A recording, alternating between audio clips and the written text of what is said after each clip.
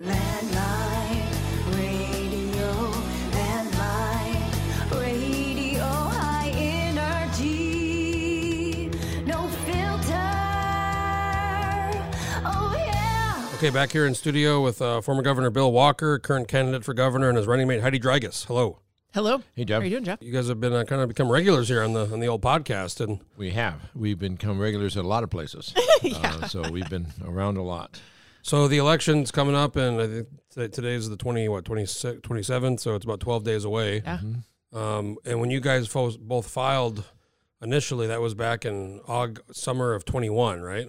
It was. And we actually interviewed you guys downstairs in the studio, did a video interview. So I guess it's been over a year. What do you now? It's down to this new system. We got 4 of you and really 3 candidates that are actually out there campaigning. Charlie Pierce's Edie Grunwald just dropped out. You guys hear about Yeah, that? we did Yeah, hear about that. did he? Yeah. She's still on the ballot though. Yeah. And he is too. So that's why he'll be there. But it's very different. I was going to ask you, the first thing I wanted to ask you is in 2014 it was kind of the unity ticket, and it was a very now we have this kind of single primary deal. So there's you as an independent, a Democrat, Gara, a Republican, Dunleavy, and then another Republican. So it's just a very different system we have compared to in 2014. It is. In 2014, Jeff, the polling is I always came in third in the polling behind Byron. I mean, it was just you have the partisan folks come in, and then I came in third, and so but ultimately I ended up winning. So it's now we have a system that there isn't a if everybody votes a second vote, we should be fine. So just we'll see. It's hard to predict with absolute certainty what's going to happen. So I mean, my kind of analysis is you guys are running against the incumbent, but you're also have Gara, but you guys, both of you, I assume, want the other person's votes because the Republic, what Mike Or Dunleavy, second place votes, yeah. the second place vote, because Dunleavy is really the only Republican. I mean, you have Charlie Pierce, but he's not raised much money, not really campaigning. So mathematically, if you were to get all of Gara's votes, or vice versa, if you guys were to share all the votes, one of you would prevail.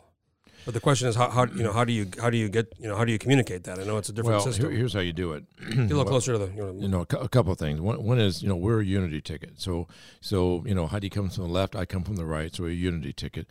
So one of our co-chairs said early on, and she's a very astute Democrat. She says whoever can get the most middle right will win because it's going to take that. So that's the difference is my second votes, a lot of my second votes, go to Dunleavy, because I come from the right. And so that's going to be the challenge for Les to be able to get, as many of my second votes as possible. On his second votes, I think we're a pretty good fit in some respects. And I think they're not going to jump over us necessarily to Dunleavy. So I think we're in a good position. I really do. You guys and you and then Gara Cook were, I forget the final numbers, but it was like razor thin for the primary. It was almost the same amount of votes. Yeah. I mean, I think it was maybe a few hundred out of tens of thousands. Yeah, he came in a couple hundred ahead, and typically at a primary, the nonpartisans typically don't show up because it's a partisan primary, and so the turnout typically is less in the nonpartisan. So this primary was larger than usual because of a number of reasons. Or the Peltola, Palin deal was a big one. So I don't know that that's an absolute indicator of and in that race there was no strategic voting. It was just straight up. Well, it was just straight up. And knowing that one vote, knowing that 4 people were going to move through. So I don't know. We'll see. So I don't know that that's an absolute indicator of. I mean, I think the primary turnout was a little over 30%, which was higher than normal for a primary. But for this general, we're looking at probably 50% because it's interesting. This year we have the governor race, we have the U.S. Senate race, and the U.S. House race, plus redistricting. We have 59 legislative races. Now in 2024... And the Constitutional Convention. And the convention question, which is once every 10 years. Now in 2024, in 2 years, we're only going to have the U.S. House wrap up. No governor, no senator, no Sullivan. Yeah. So it's going to be a much, less exciting election, I guess, in 2 years compared to this election where you have, like you said, Constitutional Convention question once every 10 years, 3 statewide races, and then 59 legislative races. There's normally 50. Yeah. But we have a presidential race then on that one. Right, we have presidential, but I'm saying for Alaska specific, it's pretty. No, you're right. Not exciting. So for us, Jeff, you don't live by polls, but everybody does polls. And so, we I wish have, people would give me their polls more often. It's really hard. Nobody wants to give the damn polls. Yeah. I want to publish those things. So it's interesting, our polls, and we've been very open about this, is that, every poll we've seen, we haven't seen one that anybody comes closer than we do. My first poll, I was 3 points ahead of Dunleavy. It was brought to me early on when I was making a decision to whether I was going to run or not. I said, well, show me some numbers. And I was 3 points ahead of Dunleavy. So I said, okay, it was within the striking range. I said, well, take some other polls, leave me out, put some other folks in that I suggested, and they didn't do well. And so now we're in a situation that every poll we've seen, we come closest. Either there was one that was done by Hayes, just a head-to-head, which is round 3. Head-to-head, we were 0.3 behind, 0.3 of a point behind Dunleavy, and Les was 11 down. He's moved since then. There's no question about that. But we still haven't seen one where he can beat Dunleavy. And so, I don't know if you saw Ivan Moore's post recently about that, saying I did see that. Yeah, I actually shared it. And it's we just were, Alaska's a Republican leaning state. I mean, it's Trump won. The last Democrat elected statewide before Peltola now was 2008. That was Begich. And that was after the Ted Stevens kind of whole FBI stuff, and that was still even barely. Yeah. So 2 days after the false conviction. Yes. 2 days later is an election and whatnot. So we are. I've always said we are a red leaning 2-1 state pro development, and that's we're development state and whatnot. So, but the thing about Alaska too is that 60% of Alaskans don't identify with either party. They are, they're nonpartisan or independent. No, I think they either way lean one way. Like when I've run before, I've knocked on doors, and it's always funny. I'm sure you guys have seen this where you knock on somebody's door high, and Jeff, and it's like, well, I'm a Republican, and then I go, well, no, you're undeclared. Well, I'm a Republican. Yeah. So a lot of people they have, and what I've always kind of noticed is like the U's tend to be maybe a little more conservative, and then the nonpartisans tend to be a little more progressive. That's kind of maybe that could be. And then you have the Independence Party people who I always say they think they're registering as independent. Yeah, I know. Because of this whole, did you know Joe Vogler? I didn't know him, no. Man, this guy I would have loved to have known him. Yeah. Didn't he wear like a bolo tie and he always wore nice suits? He was That's a move. Somebody should make a movie out of that. Oh yeah, I mean he was supposed to. He got off, before he was supposed to speak at the I UN remember. on Iran. I think Iran, or just really wild. Yeah. I read a good book about that had a whole chapter about him and the eagle and just kind of. Yeah, he was pretty amazing. So wild history. And speaking of history, Alaska was admitted before Hawaii as kind of the Democratic state, and then Hawaii was kind of the Republican, the offset, and they've switched over the last several decades. Yep. So I was going to ask you about we've talked about this before, but with the ruling of the court, the Ninth Circuit, the unlimited contributions, there was some move in the legislature to put some limits in place. They weren't able to do that, and now there's unlimited. And your campaign and Dunleavy's campaign have both benefited from some pretty big donations. Gara's gotten some big ones too, but you guys have gotten the kind of larger ones, and so has Dunleavy, and some legislative candidates too as well have been getting big donations. Do you think there should be? I mean, if you were to win, would you push for some kind of limits? Because we're seeing some big numbers come in from a lot of these. Absolutely. Yeah, absolutely. We would push for that. We went from the lowest in the nation to the highest in the nation during this election. And we'd call up somebody and say, well, the most you can give is 500. Okay, we'll give you the most. And we'd call them back and say, well, actually, now you can give 1,500. Oh, okay, that was 500. No, it was 15. Okay, I'll give you 1,500. It's very confusing. I mean, it's not like a Ponzi scheme. I mean, it's not like we're making this stuff up. So it was awkward in fundraising because one person, hey, we need some more. One person said, well, how much can I give you that you don't call me back again? And so we gave him the maximum, and then it changed. You called him, yeah. Called back, said, hey, and then I called him news. back. Yeah, so I called him back news. last week, and he was like, "What are you talking about?" Good so news. for the folks listening, it was for many since 2006. I guess there was an initiative or ballot initiative, and it was kind of 500 per year per candidate. And then there was a lawsuit, and then the court ruled. It was probably going back almost 2 years. The court ruled in favor. It was part of it was out of state. There was aggregate out of state limits. And they also challenged the limits, and then the court kind of ruled on the out-of-state limits, but they went back, and then they ended up ruling, well, they're totally unconstitutional, the limits, because they're so small and they weren't indexed. And then APOC for a while said, well, okay, 1,500, like you're talking about. But that was the staff. But then the commission came back and said, well, the court said this in Ninth Circuit, so now it's no limits. And that was last year, and then that's when we've seen, I've seen some legislative candidates who are getting 10,000, 20,000, Wow. you know, from one person or one couple. Which and even if you're against the bigger limits, it's hard to play in a game. You don't want to say I'm only going to take 1,000. Well, you got to play by the rules of the game. If somebody else is playing, you know, by the rules of the game, and when I'm looking at $3 million coming in from the RGA to Dunleavy, I got to do something. I mean, I'm not going to sit back, and I can't go into a gunfight with a pocket knife. So I got to, you know, we got to level the playing field as much as we can. We didn't. It's not possible to do that, but still, you got to do what you got to do. Yeah, it's like the Wild West out there. It is. It's the Wild West of campaigning right now in Alaska. I got to say, for me, I'm not really complaining too much because it means maybe a little more money for ads from campaigns. Collateral But the people who really, you know, the people who hate it the most, I've noticed, lobbyists. Because you know, for like legislative rate, if you live in somebody's district, yeah. so now they used to kind of 500 whatever stay, but now they're getting, you know, contacted by candidates and state, you know, saying, hey, let's go. Yeah. So like it's funny, some of the lobbyists I talk to are the most against it because Yeah, they had protection. they don't mind doing $500 times however many people they can do, but Yeah. now they're asking, you know, so there's been some big donations Yeah. coming from some lobbyists, and you know Dunleavy's campaign has got some big ones. Even some legislative candidates have gotten some bigger ones. But other thing I wanted to ask you, if you were to prevail, the legislature is going to be very different next year. It's at least 18 new House members. Some of those have, you know, like Greg Johnson and Dan Sadler will be returning. But a lot of new House members, a lot of people not running, some redistricting impacts, and then the Senate too. Going back, I've checked, and every 2 years you might get 1 or 2 new senators.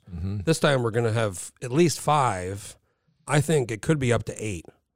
Now, granted, Giesel would be kind of coming back if she were to win, and then Kelly was in the House. So, in Clayman, for example, so it's going to be legislative people, but it's going to be a very different look of the legislature. And, you know, going back to this fiscal deal and the, you know, Putin kind of bailed us out this year, but we can't really, that's been our, over the decades, you know, we wait for the oil prices to go up. And how's it going to be dealing with, you know, so many new people?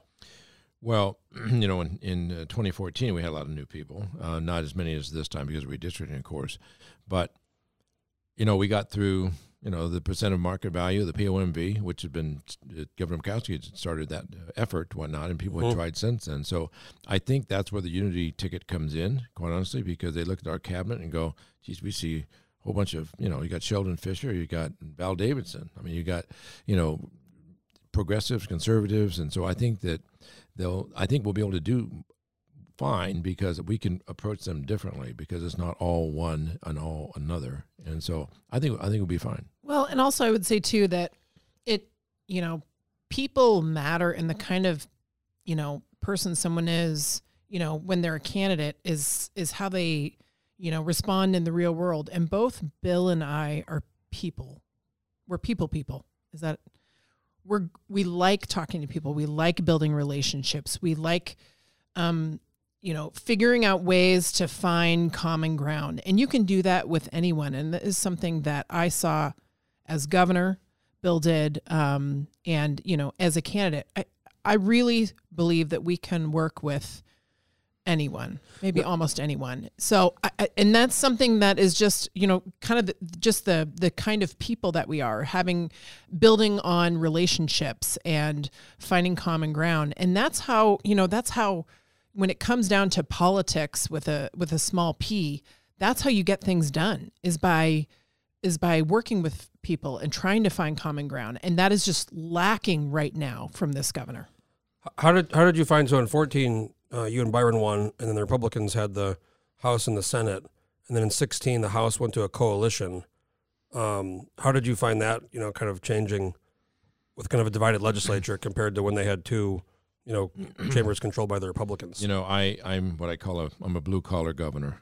I'll meet him at the bowling alley. I'll join the bowling team. We'll have a couple of beers. I love it. By the way, I play in the bowling league. Yeah, I loved it. I was on great. Chenault's bowling team, and of course Chenault can hit the last ball I saw him throw. He threw it between his legs backwards and got a strike. I mean, this guy is a phenomenal bowler. When I'm terrible, but I guess I show up. I will sit down with anybody anywhere You know, I bought 60 boxes of Girl Scout cookies from Julia's daughter, in our office, and had them delivered to every legislator with a personal note, and so I just I tend to meet them where they are. I mean, I know the cliche is my door is always open. Oh, I went to their office or their cubicle, wherever they happen to be, or the bowling team. One of the things I wasn't there really when you were governor. I kind of started coming. My first full time session was 19, but I'd come down a little bit, and you had even one time testified in a hearing, didn't you? I did. When you were governor, you came in. Yeah, I went in. It was on an issue that was important to me, so I went down. And they were not having some of those legislators. Well, I told them beforehand. I went into the chairman's office of that committee and said, it was resources, I think, right? Or? Well, it had to do with the lawsuit I was involved in. So you might as well have somebody that has some knowledge about it. So so they were, rather than talking about me, I said, well, let's talk to me and let's have a discussion. So, and I didn't do it any other than just to clarify the record. But I wish I would have been in Juneau. That would have been a moment. That would have been a real committee hearing to watch. It was, I think, resources. Right? It was at resources, and I told them beforehand that what I was going to do, and so it wasn't any surprise. And I mean, it was like 2 minutes beforehand. It wasn't like a week beforehand. I just looked at that and said, this is ridiculous. They don't have the facts. I have the facts.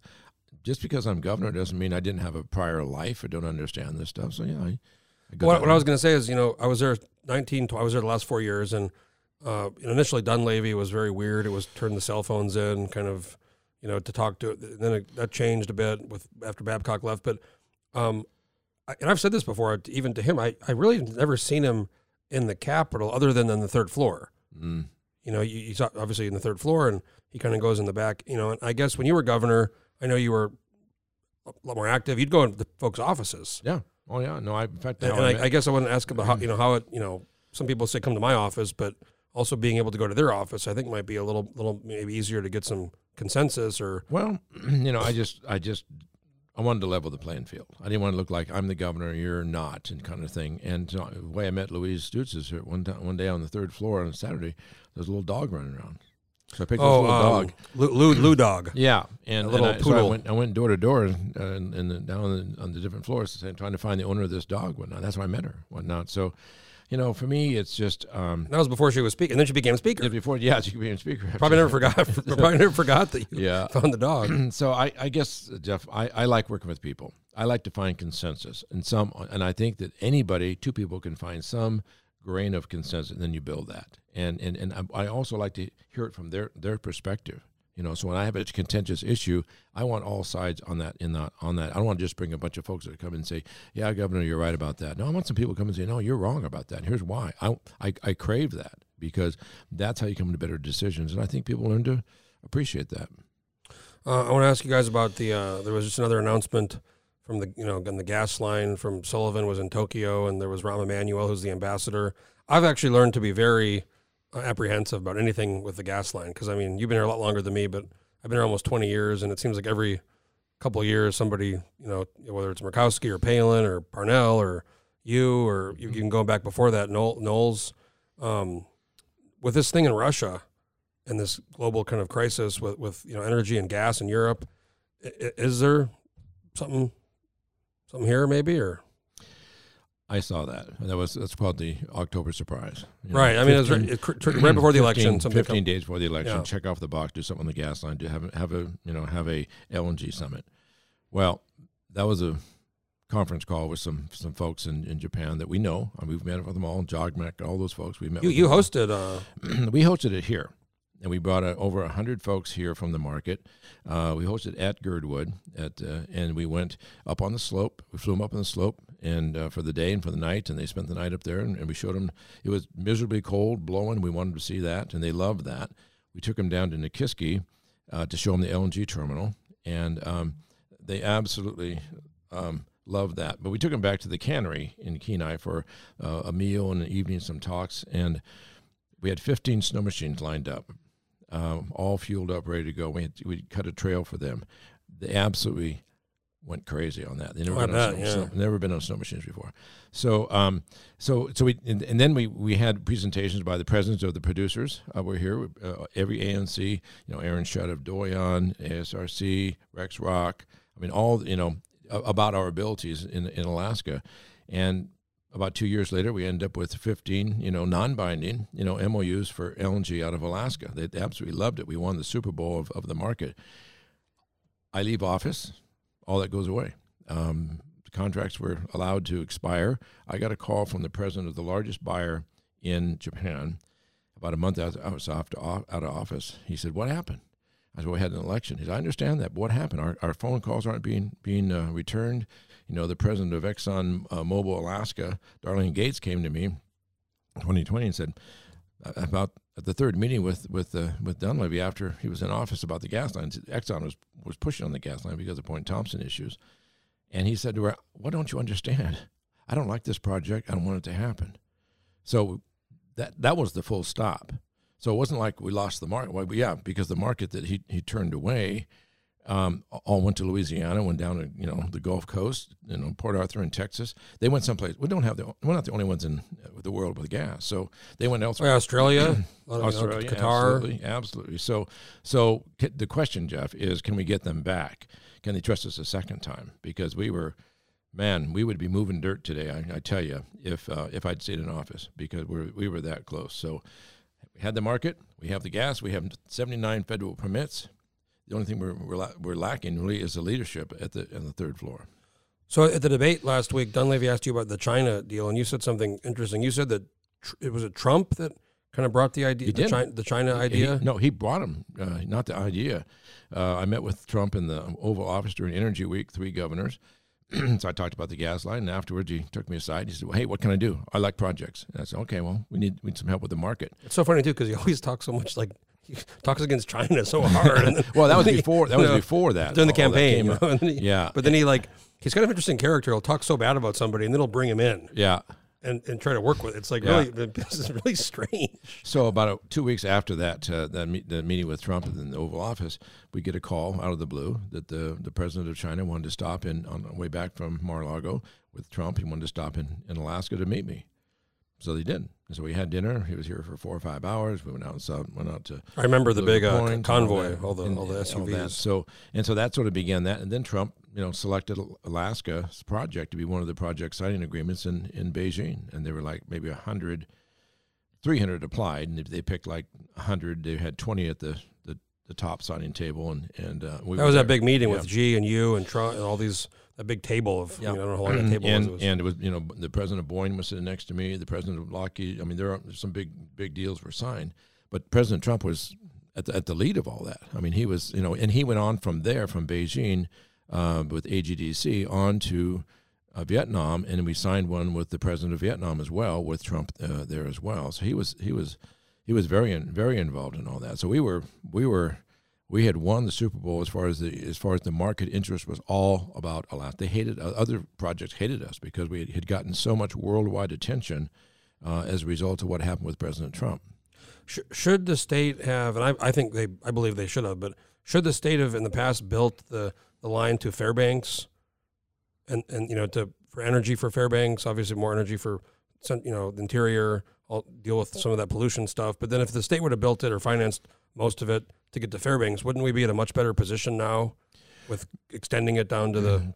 Probably not, just because if you're going to do a large line to Fairbanks, there's ways of getting energy to Fairbanks. And, really, Jeff, if we bring gas off the slope to Fairbanks, I mean, there's, right now they pay about $8 MCF to Hillcorp, about $8 to Instar to get the gas to the LNG plant. Well, if we take it off the slope, it's our royalty. People in the unit, as you know, use it for free. So we take it our share out of the slopes. So they're saving $8, and there's no transmission over to where the plant would be because it would be in the unit. So you're saving $16 right from the get-go. The slope has the cheapest energy in the nation, and Fairbanks has the most expensive energy in the nation. Right. Fairbanks is at $23 per MCF, and the North Slope it's $0.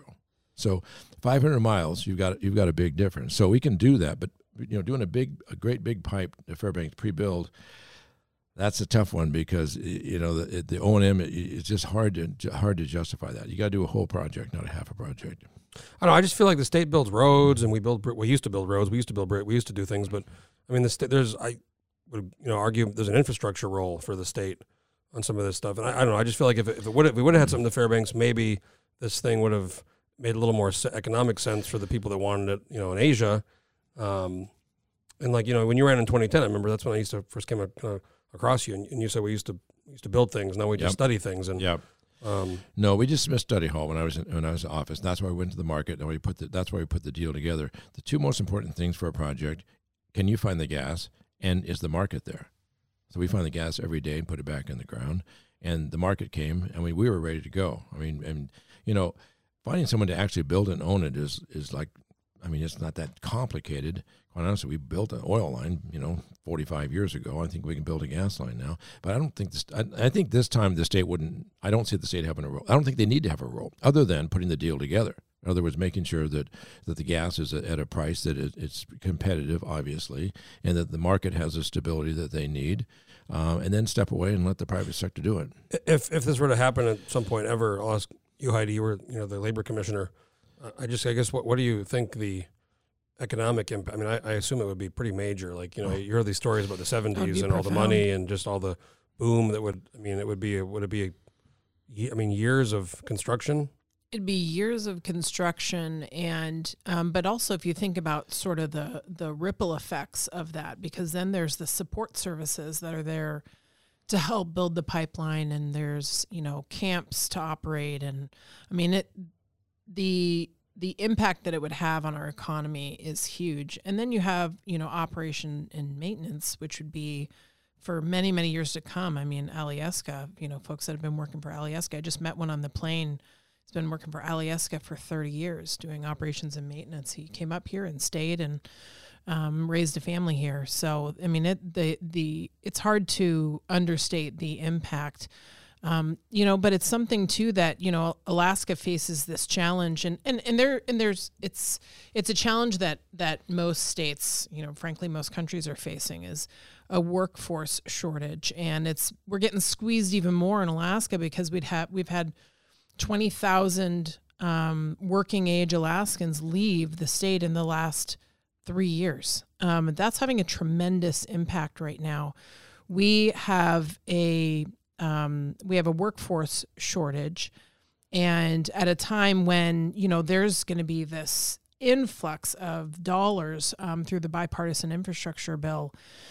All this to say is that we need to start doing what we can to get the word out through our workforce development system. And we have a really strong workforce development system here in Alaska to start training workers now. And this is happening through, there's different, workforce agencies. The building trades unions are starting to ramp up their apprenticeship programs because they see that there's going to be plenty of work down the line, and you've got to, it takes years to become an apprenticed laborer or carpenter or electrician or plumber. And so they're ramping up their efforts right now, and that's kind of the beauty of apprenticeship. Yeah, I'm on my elastic. I'm on my condo board, and we have a lot of contractors we use we have a maintenance, summer, winter maintenance. It's a great company, and they've been with us for years, but they're having a hard time finding just laborers and other companies we use to do other things. It's kind of like a broken record now. It's like, well, we're sorry, we're behind a little bit. We're having a little bit of a hard time finding people and they're paying they're paying good wages. Mm-hmm. So I just kind of I guess if there was a boom, people would move up here, but like in the 70s. But there's just such a shortage overall of whether it be skilled or unskilled. You hear all these people, we're looking for people to apply. Well, and part of the problem too is that we're in a recession right now in this state, and it's this problem that keeps compounding where we struggle to keep people here because we lack affordable housing. It is really expensive to live here. People can't rent, they can't buy. I think the average price in Anchorage is like almost 450,000. I mean, who can afford that unless you have a 100,000 plus salary? I mean, now interest rates have gone up, so these houses cost more. I mean, I forget. I saw somebody. It was a tweet about like the $300,000 house at 6% versus like 3.5%. I mean, it was like $1,000 more a month or something. It was some kind of incredible amount of money. The price of the house is secondary to the interest rates in many respects, because that's going to drive the whole thing as far as what you're going to be paying. And so, but one additional, you're right about the jobs. In Alyeska analysis shows there were about 77,000 jobs created during the construction of the pipeline. But the difference on the gas line, we get low cost energy in our state. We ship out almost all exports are raw materials, almost all of them, and then they're made into something someplace else. We don't do that here because of cost of energy. We even ship fish out of here in the round because of the cost of energy. Well, Stephen Haycock's, he's my history professor a long time ago at UA. He wrote the book Alaska, an American Colony, which touches on a lot of this. Exactly. We're kind of still like almost in some ways a colony of take all the stuff away and we'll refine it. Somewhere. Speaking of that, I want to ask you, on the radio and in the campaign lately, you've been talking about this kind of idea of $2 gas, and I want to ask you about that because I'm curious how that would work. When I worked on the oil pipeline as a carpenter, we always talked about during our breaks, how exciting it would be to have low cost energy in Alaska because of a lot of all this oil and this piece of pipe we're putting together didn't happen. And here's why it hasn't happened. It's been a burr under my saddle for a long time. The Constitution says we're supposed to develop our resources for the maximum benefit of Alaskans. To me, that means low cost energy. So what we do with our royalty oil is we sell to the highest bidder, and we index it to the world price of oil. So royalty oil means for each barrel produced, we get 1/8. We get a little bit of it. We get 1/8. And so we take that and we get the highest price we possibly can, and we index it to actually a premium to the local refiners. And I'm not picking on the refiners.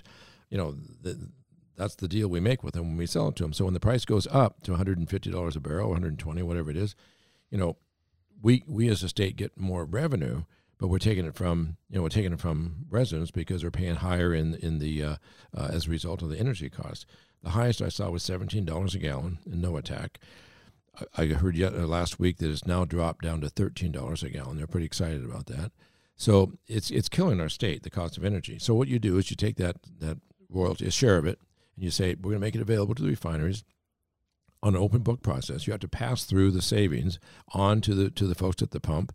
And yes, it's going to cost us some money to do that. We're going to lose some revenue doing that. But who's the biggest consumer of energy in Alaska? One of the biggest is Alaska, state of Alaska. Marine highway system, all the buildings, the schools. I saw Unalakleet is having Dutch Harbor is having a difficult time with their schools because the cost of energy has gone up. The Alaska Railroad uses a lot of fuel, so we sell it back to ourselves. And so we need to bring. It's going to cost some money, and there's ways. I have a plan of how to come up with that, but we got to bring down the cost of energy. I mean, every economy in the world that thrives has low cost energy. Iceland is an example. Struggling ones have a high cost of energy. Alaska, we are 49th in the nation as far as the 49th worst economy in the nation is Alaska. So I guess my question is practically, how would you, because you wouldn't want to, would it be unlimited? I mean, you wouldn't want somebody to buy 100,000 gallons at how would you practically kind of manage how that would work? That's some of the, a couple ways is you have a card that's about, so much per, that card is worth, when you use that, you get so much at $2 a gallon. You go over that amount, you don't. You make sure you can't export it out of Alaska, obviously. Imagine that's what I was saying. So Jeff, a couple 100,000 gallons. I got a couple of trucks. But from a tourism standpoint, people come to Alaska and rent an RV or something, and $2 a gallon. I think we'd see an uptick. I want winter tourism. The shoulder season, the winter is what we are focusing on, direct flights, obviously. But I just think we have a whole different. It's part of it is, Jeff. I went to every mine in Alaska. I love mines. I love mines, except Pebble Mine. I'm not a Pebble Mine guy. But all the other ones I do. And one mine, a Red Dog, I said, what would you do if you had low-cost energy here? And this is an interim thing until we get the gas coming. Once we get the gas coming, then we're good. Then we have low-cost energy. Really low-cost energy. Really low. So I said, what would you do if you had low-cost energy here? And he just smiled, and this is the manager of Red Dog. He said, we'd mine that mountain over there, that mountain over there. He said, our biggest challenge is our cost of energy. I think they burn like 80,000 gallons a day at Red Dog of diesel. Good grief. So it would change our entire economy with low cost energy. So yeah, I was just going to say I've spent a lot of time, some time in Central Asia and in Turkmenistan. Obviously much different kind of political system, but they have real cheap gas there. It's like it's like 30, 40 cents. It's the cheapest in the world because they have a lot of oil and gas in Turkmenistan. So they hook their folks up. It's real cheap over there. My daughter's in the Peace Corps in Turkmenistan. Really? And what they used to say right now within the Peace Corps system is when they're having it was bad somewhere, they'd always say, well, at least it's not Turkmenistan. And that's where she was. And I'm surprised because they're really restrictive. I didn't realize they let the Peace Corps. Wow. It was. It's one of the hardest countries to get into in the world. Did you fly while you were there at the airport? I actually no. So I went to Uzbekistan, Tajikistan, Kyrgyzstan, and Kazakhstan, Okay. and we tried to get into Turkmenistan. I was with a buddy, and it's so hard. Like basically, you can't just get a visa and fly in. You have to be part of a tour, a group, which is normally that's fine, but it's very expensive. Like you can't just go in. Like we were trying to get into Ashgabat, and it's actually fascinating. You probably know if your daughter was there. They had this guy. Turkmenbashi. He like changed the names of the months of the calendar to one of them was for his mom. He became kind of like this figure, which there's a statue of him, huge bronze. It rotates with the sun. Oh yeah. He just died. Like one day he died, and he just suddenly, in I think 2006, and then some like a mid-level bureaucrat dentist guy took over. Yeah. It's Holy a very, moly. but he's got like a kind of a like a Kim Il Sung type Yeah. kind of cult personality over there. It's a very strange. But they have huge amount of energy. Yeah, they do, and it's very cheap. But a friend of mine went to from Valdez, went to Dubai, and he went to gas up, and it was like 25 cents, 35 cents. He said he looked at the guy across the pump, the local guy. He said, "What's it like a special on Tuesdays, or what's the deal here?" He said, "No." The guy smiled. He said, "You don't think we're gonna do to ourselves what we do to everybody else, do you?" So, That's like Coots. We screw the other guy and pass this. yeah. So I mean, we can do this. I mean, it's on an interim basis until we can get gas moving across the state and other things. But man, we just sit back and we're doing some of this stuff to ourselves, and we just need to figure this stuff out. And it's not that complicated. So you bring that cost of energy in Alaska. You have a whole different I just don't know how much longer we can survive. In some of the rural areas, because they gas up once a year. They'll buy a barge load of energy, and if they're buying it at $17, and then the price goes down 30%, they don't get that savings. The thing I always remember is Hugo Chavez, pretty brutal dictator, but great marketing guy, really good at the current guy, this Maduro or whatever. He's not as good, but he sent Citgo ships up to He did because Vitro or whatever it was. He saw this super high price of whatever it was, Yeah. so he marketing, right? He sends his ship fuel, and they took it. Yeah, Why not? yeah. And this is always I've always given that example of it's so expensive in rural Alaska that you got the Venezuelan, dictator guy sending up free. Yeah. I think as a state, we should be doing everything that we can and pulling every lever to turn our economy around. Right now, Alaska's economy is circling the drain. I was talking about, workforce issues. We're having a hard time attracting a workforce. We're having a hard time retaining Alaskans. They're leaving in droves right now. We've never quite had this kind of exodus in decades. And there's reasons for that. Like I said, we don't have affordable housing. We lack affordable and quality childcare, which is something I experienced in Juneau. And I have friends who are struggling finding childcare. There's just anecdotally Facebook posts, we lost our nanny or our daycare closed down. I've seen 2 of those in the last month. I mean, people can't go to work if they don't have someone to care for their children. Our education system, we are in crisis mode right now. And Anchorage is getting a taste of that right now. We've had 6 schools that are closing next year. Fairbanks had to close 3. There are, rumors that Juneau may have to close a school. I mean, every school district is feeling the pinch of a lack of investment in education in the last decade. And none of these things, if we're going to attract workers, if we're going to keep Alaska here, we have to fix these foundational pieces of our economy. And we're failing in these areas because of a lack of courage, political courage, a lack of real leadership. This is what we should be talking about every single day. And this is what Alaskans are telling us. They are freaking out about schools closing. They are tired of not being able to find workers. Well, who wants to come and live here when, we don't invest in education and, class sizes are growing. We're 1,100 teachers short this year for in school districts across the state. This isn't a place people want to live. This isn't a place where businesses want to invest. They're leaving and finding other better opportunities elsewhere in the lower 48. So these are the foundational things we've got to fix it. We've got to fix it if we want to turn things around in Alaska. I don't know as much about Juneau or Fairbanks, but I will say about Anchorage. We have seen a low overall student population decline, and And it's I know there's the BSA and that hasn't gone up much, but also I'd say there's some level of culpability on the school board. I don't know. I mean, there's this huge deficit. It's like a $70 million. I don't know how that happened when students population going down, the costs are going up. But I mean, whoever to blame. I mean, it is a problem. I mean, if I'm looking to move here and I'm not a parent, but it's like you're closing schools and there's a deficit. What's going on? It's not a good message to we've send. got a terrible welcome mat for anybody to come to Alaska right now, and that's part of it is we don't have a fiscal plan. We just don't have. I mean, that was my whole push. When oil went to 26 was a fiscal plan. So we resolved 3/4 of the problem. We went from $4 billion in the hole to $1 billion in the hole. I never thought I'd celebrate that, but we need to close that out. We need a plan going forward so that so we know that there's stability. There's be able to forward fund education. Jeff, maybe I'm too aggressive for some people on resource development, but I want an endowment for education. I'm an endowment out of either monetizing our gas, or I'm an ANWR guy. Maybe because I testified in front of the U.S. Senate on that issue, and it was opened up not because of my testimony, but I just happened to be one of those with Congressman Young and Senator Sullivan in front of Senator Murkowski. But I want to monetize it. Here's the problem. We aren't allowed to develop our resources, and I want to put the face of education on our resources. Texas has a $45 billion education endowment. It takes care of their $50 billion. So we need $50 billion.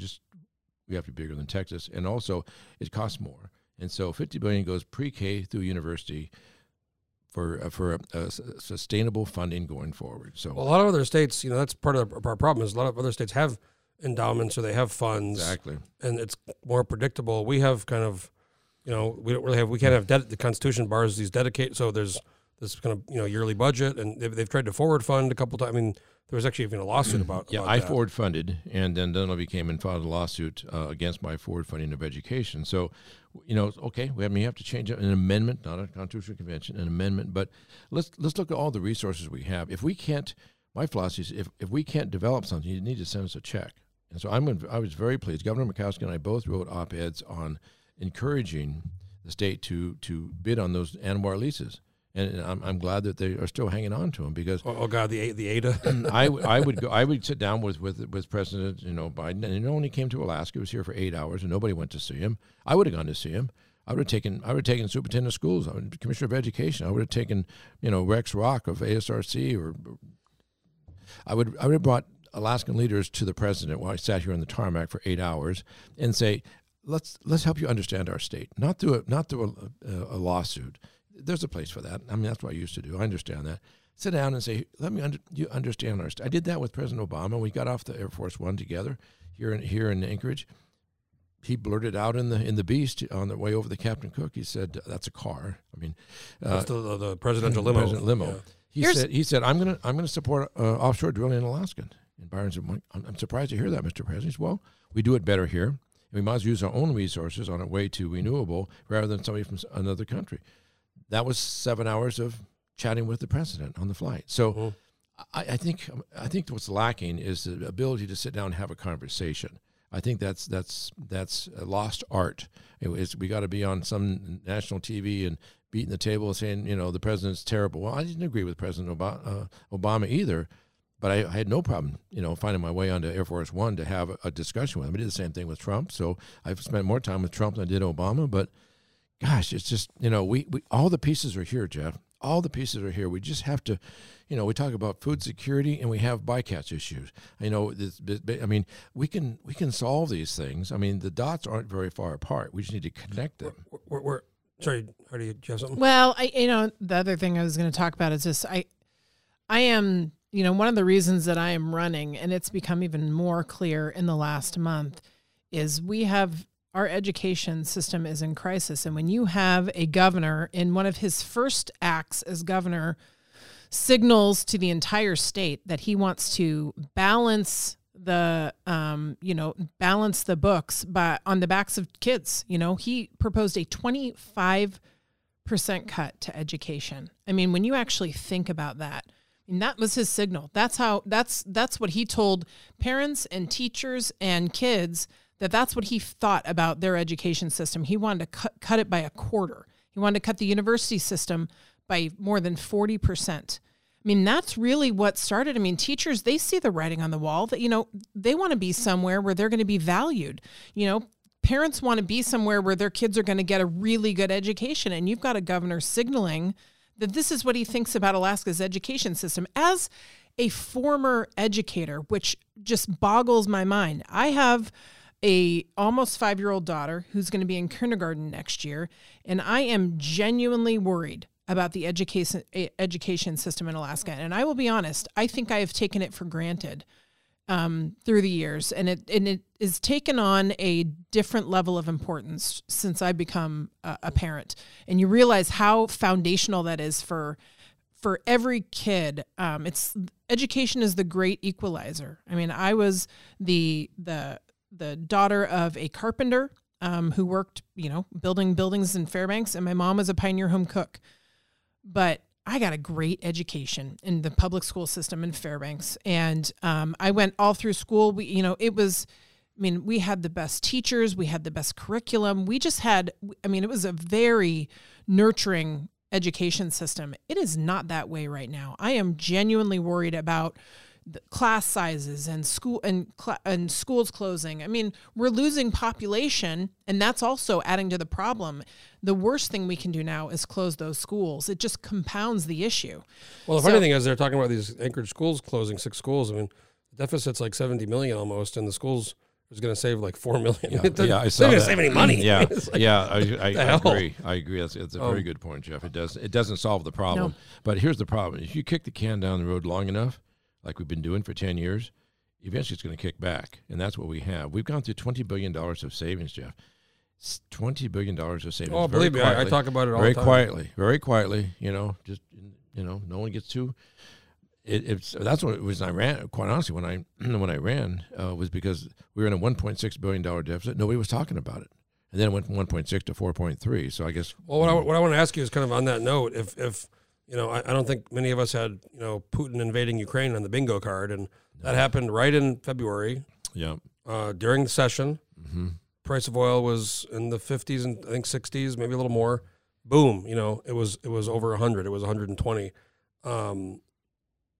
If that wouldn't have happened, how do you think things would have ended this session? I mean, I think the dividend would have been another $1,000, $1,100, and there would have been a deficit again, or it would have been very, very close. Mm-hmm. And the whole thing, changed with this invasion. Right. And that's the part of the problem is that, when you're living off the price of one commodity, when you put all your money on one, all on, the red square in Vegas and hope it comes up red. Well, that's me. That's a dangerous. That's me. That's a dangerous. That's your life thing. plan. I just go for one number. Actually. I'm going for the 35 to 1. I'm going for that.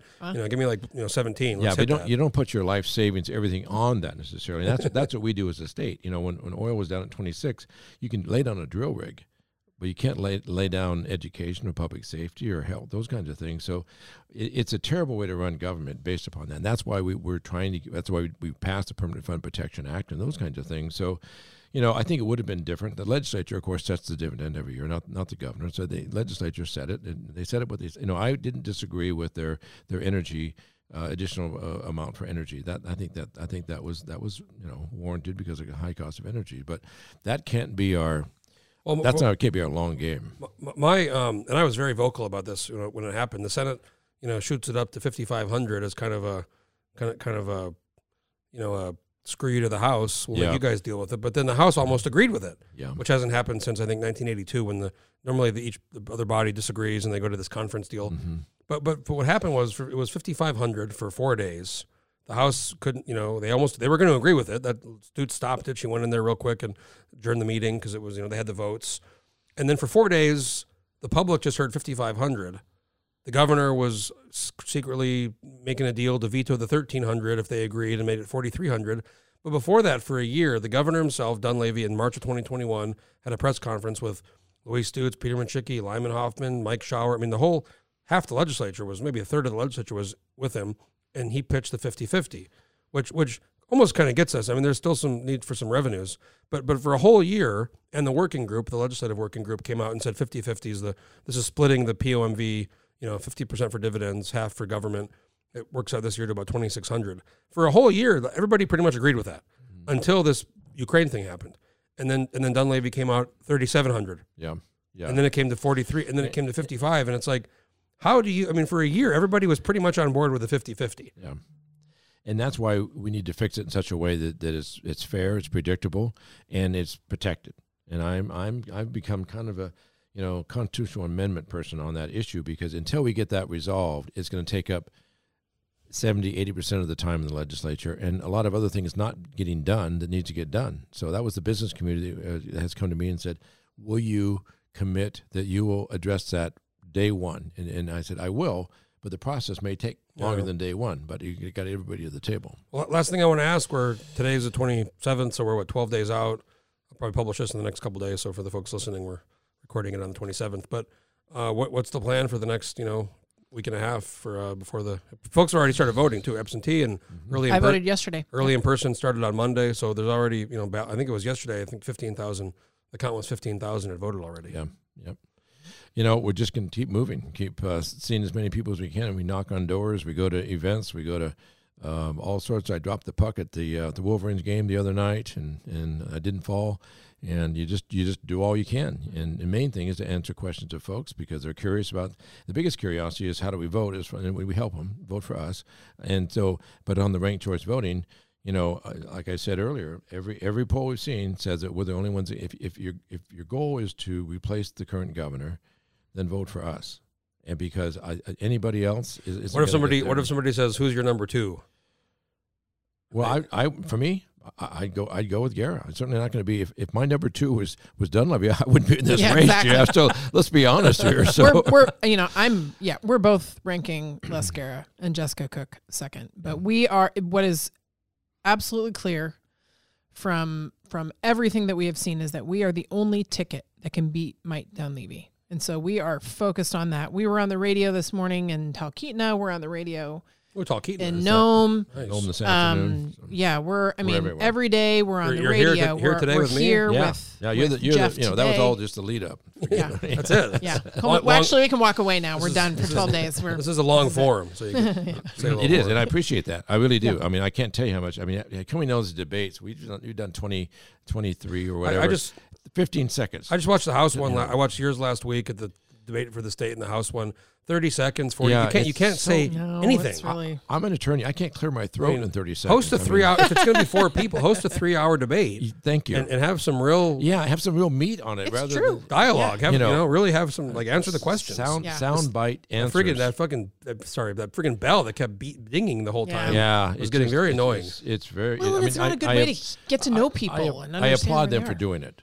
I applaud them for doing it. I really, having the debates, and I'm not picking on them, but I agree. I wish there were 3 hours. Well, it's TV, and they're constrained by this, kind of format. Sure. But it was not a really way to really learn about people, or actually have a debate between the candidates. Yeah, because it's the details that make the difference. The sound bites are interesting, but okay, how you can do that? $2 gas. How are you going to do it? I want to be able to talk about that, and not just. And the yes or no's were the 15 second. I mean, it's just tough, whatnot. And I got to say, when I was in office, I showed up at every debate while I was in the campaign, every single one, and I think it's disrespectful.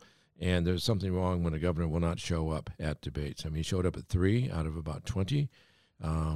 First time in the history of our state that a governor's not gone to Kodiak 2 times. When in 2018, the fisheries debate, that's a big one. It's a big one, and most debates are a mile wide and an inch deep, and Kodiak is an inch wide, 10 miles deep. And I'll tell you why he doesn't go. He doesn't go because he doesn't have the courage to do it. He doesn't have the courage to stand up in front of these folks that have suffered, especially at his hacks, Kodiak in particular, fisheries mismanagement, but also the marine highway system. I mean, they are livid. Coastal Alaska is livid with this governor because he has essentially abandoned coastal Alaska, southeast Alaska, by all but dismantling the marine highway system. So the guy just lacks courage. And I will tell you what, I served in office for 4 years with Governor Bill Walker, and I have never seen someone work harder. No one in the administration, and everybody would agree with this, no one worked harder than Bill Walker. And Bill Walker showed up at every one of those debates 4 years ago. I mean, that's the truth of it. That's the truth of it. It's about where your priorities are, where your heart is at, and we know where Bill Walker's heart is, and that it's right with this state. Well, at this point, the debates are more or less, I guess, almost concluded. So we'll see where things end up here, and with the early and absentee, and then we got November 8th. That's going to be the big one. So we're doing our election coverage again, like last time. And you guys, we're going to invite everyone to come by. We're going to do it downstairs again in the studio. So we're going to be doing the results and coverage and all that. We got Sharice Millett back, Ivan Moore, and then we got Mark Begich too. Oh, okay. On the panel. Oh, All right. be- We got a good. Yeah, Be good. interesting. Good Yeah. panel. I sat So- next to Sharice on the plane last week. So I got Oh, to- nice. Yeah. So she we'll told me invite, she was going to be doing it again. invite you folks for that. But Yeah. Bill and Heidi, thanks for coming. I know you guys are very busy. Thanks for coming in and talking. Yeah, And our Thanks, pleasure. Jeff. Thanks for doing this. We'll, Jeff. we'll be seeing how this thing goes down here in the next less than 2 weeks. So 12 days. thanks a lot for coming in, both Yeah, of you guys. thanks. Okay, Yeah, thank you. folks. If you have an idea for a podcast or want to do a podcast, get a hold of me and stay tuned for the next one. Landline.